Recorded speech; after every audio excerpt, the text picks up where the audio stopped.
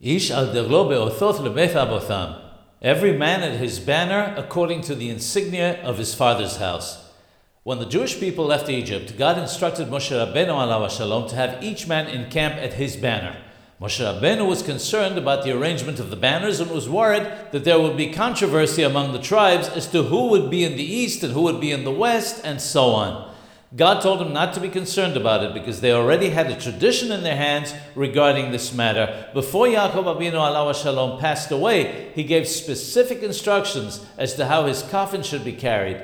Yehuda, Yisachar, and Zebulun would carry him from the east. Reuben, Shimon, and Gad from the south. Ephraim, Menashe, and Binyamin would carry him from the west. And finally, Dan, Asher, and Naphtali would carry him from the north. Yosef HaSadiq, Joseph, alav shalom, who was a king, would not carry him. Lewi would not carry him either because he was assigned to carry the Aron, the Holy Ark. Ya'aqob Avinu alav shalom told his sons that if they carry him according to his instructions, in the future God would provide each of them with banners in the desert. When he passed away, they carried him the way he instructed them. When the time had come to make banners for them, and Moshe Rabbeinu alav shalom was concerned there would be an argument, God explained to him that each tribe knew exactly where to encamp because their father had instructed them accordingly.